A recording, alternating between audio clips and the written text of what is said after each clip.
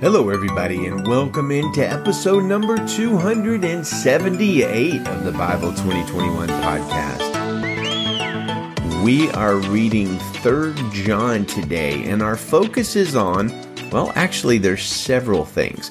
We're going to be talking about the dangers of false teaching, when to welcome strangers and when to repel them, plus the greatest joy a parent can have. And we're even going to give some quotes on parenting from Charles Spurgeon. So every day we go through God's Word, seeking to understand it, live it, follow it. Our goal is to get you involved in daily Bible listening, and I would love it if you would be so kind as to tell friends and neighbors and Facebook friends and social media people about the show. Please do share a link for them. And the best way to share a link is from our website, Bible2021.com. Every episode of the show has an audio player and a full written transcript for it. So we're up to 278 episodes so far this year. Just go to our website, Bible2021.com, to check that out and to share the show with your friends.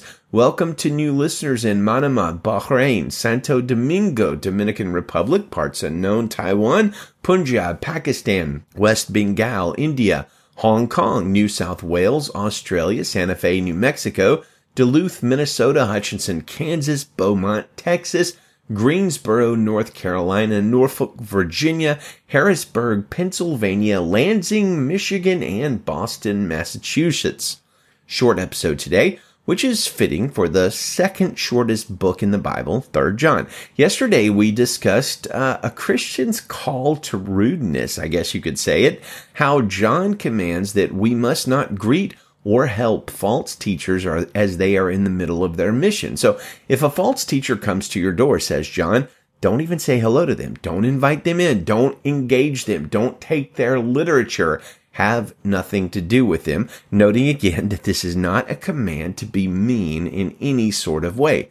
Today's letter, on the other hand, will command hospitality to a certain group of strangers in what is really kind of a 180 from what we read yesterday. 3 John verse 5 says, "Beloved, it is a faithful thing you do in all your efforts for these brothers, strangers as they are, who testified to your love before the church. You will do well to send them on their journey in a manner worthy of God. For they have gone out for the sake of the name, accepting nothing from the Gentiles. Therefore, we ought to support people like these, that we may be fellow workers for the truth."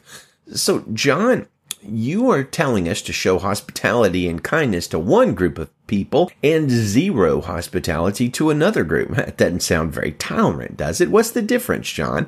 And the answer is that God's Word takes teaching very, very seriously. Remember the warning we read a few weeks ago in James chapter 3, verse 1, which says, "Not many should become teachers, my brothers, because you know that we will receive a stricter judgment." That's pretty scary.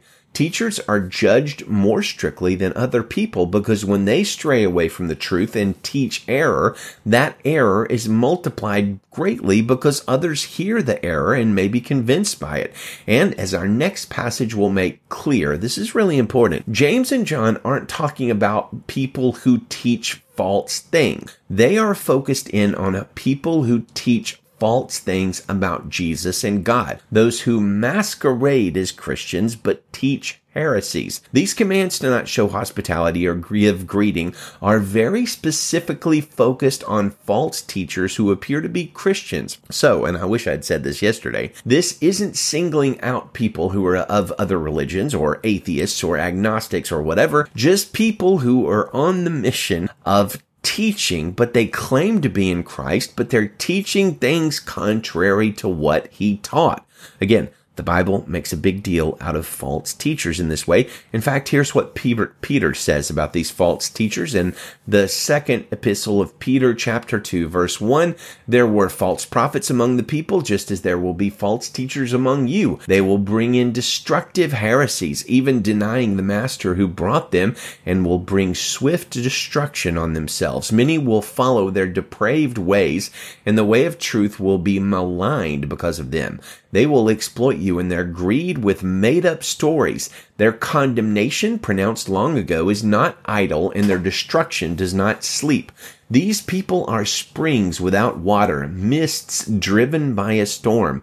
The gloom of darkness has been reserved for them, for by uttering boastful, empty words, they seduce with fleshly desires and debauchery people who have barely escaped from those who live in error. They promise them freedom, but they themselves are slaves of corruption, since people are enslaved to whatever defeats them. For if, having escaped the world's impurity through the knowledge of the Lord and Savior Jesus Christ, they are again entangled in these things and defeated, the last state is worse for them than the first. For it would have been better for them not to have known the way of righteousness than, after knowing it, to turn back from the holy command delivered to them.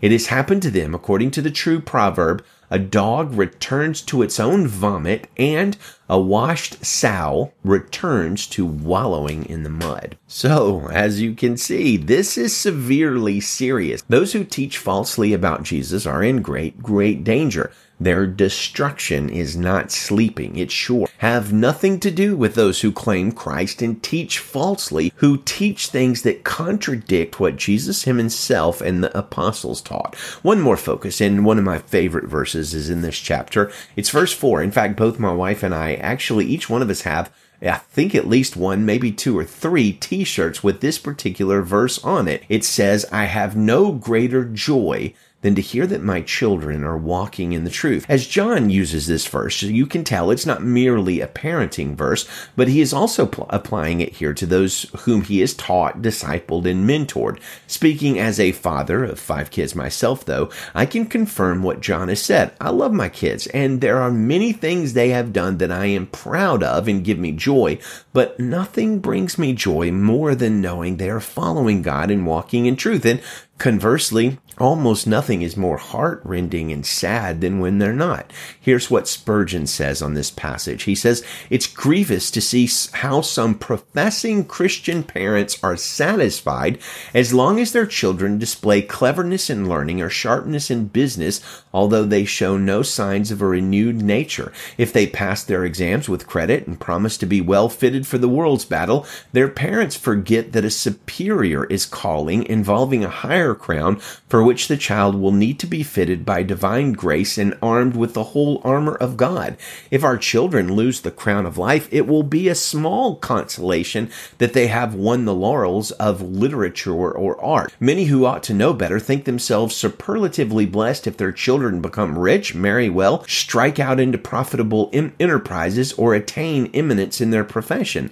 These parents will go to bed rejoicing and wake up satisfied, though their boys are on the road to hell, if they are also making money. They have no greater joy than that their children are having their portion in this life and laying up treasure where rust corrupts it. Though neither their sons nor their daughters show any signs of the new birth, give no evidence of being rich toward God, manifest no traces of electing love, redeeming grace, or the regenerating power of the Holy Spirit, yet the parents are content with their condition. I hope no parent, says Spurgeon, will allow their children to grow up and leave their roof without knowing the doctrines of the gospel, the life of Christ, and the great precepts of Scripture, without having as clear an understanding as possible of the great principles and plan of salvation. It should be the holy ambition of every parent that his entire family should be renewed by the Holy Spirit. Happy as a marriage day is that day when a parent sees his child surrendered to the people of God, having first given his heart to Christ. The joy of the text is that the children walk in the truth, the actual demonstration of the power of the gospel in their lives. This proves that the teaching was well received, the feeling was not mere excitement, and the profession was not a falsehood, but was done in truth. Amen. I couldn't even dream of saying it better than that. Let's read our passage in total, then we'll close out with our Bible passage of the month. 3 John, verse 1 in the Christian Standard Bible. The elder to my dear friend Gaius, whom I love in the truth.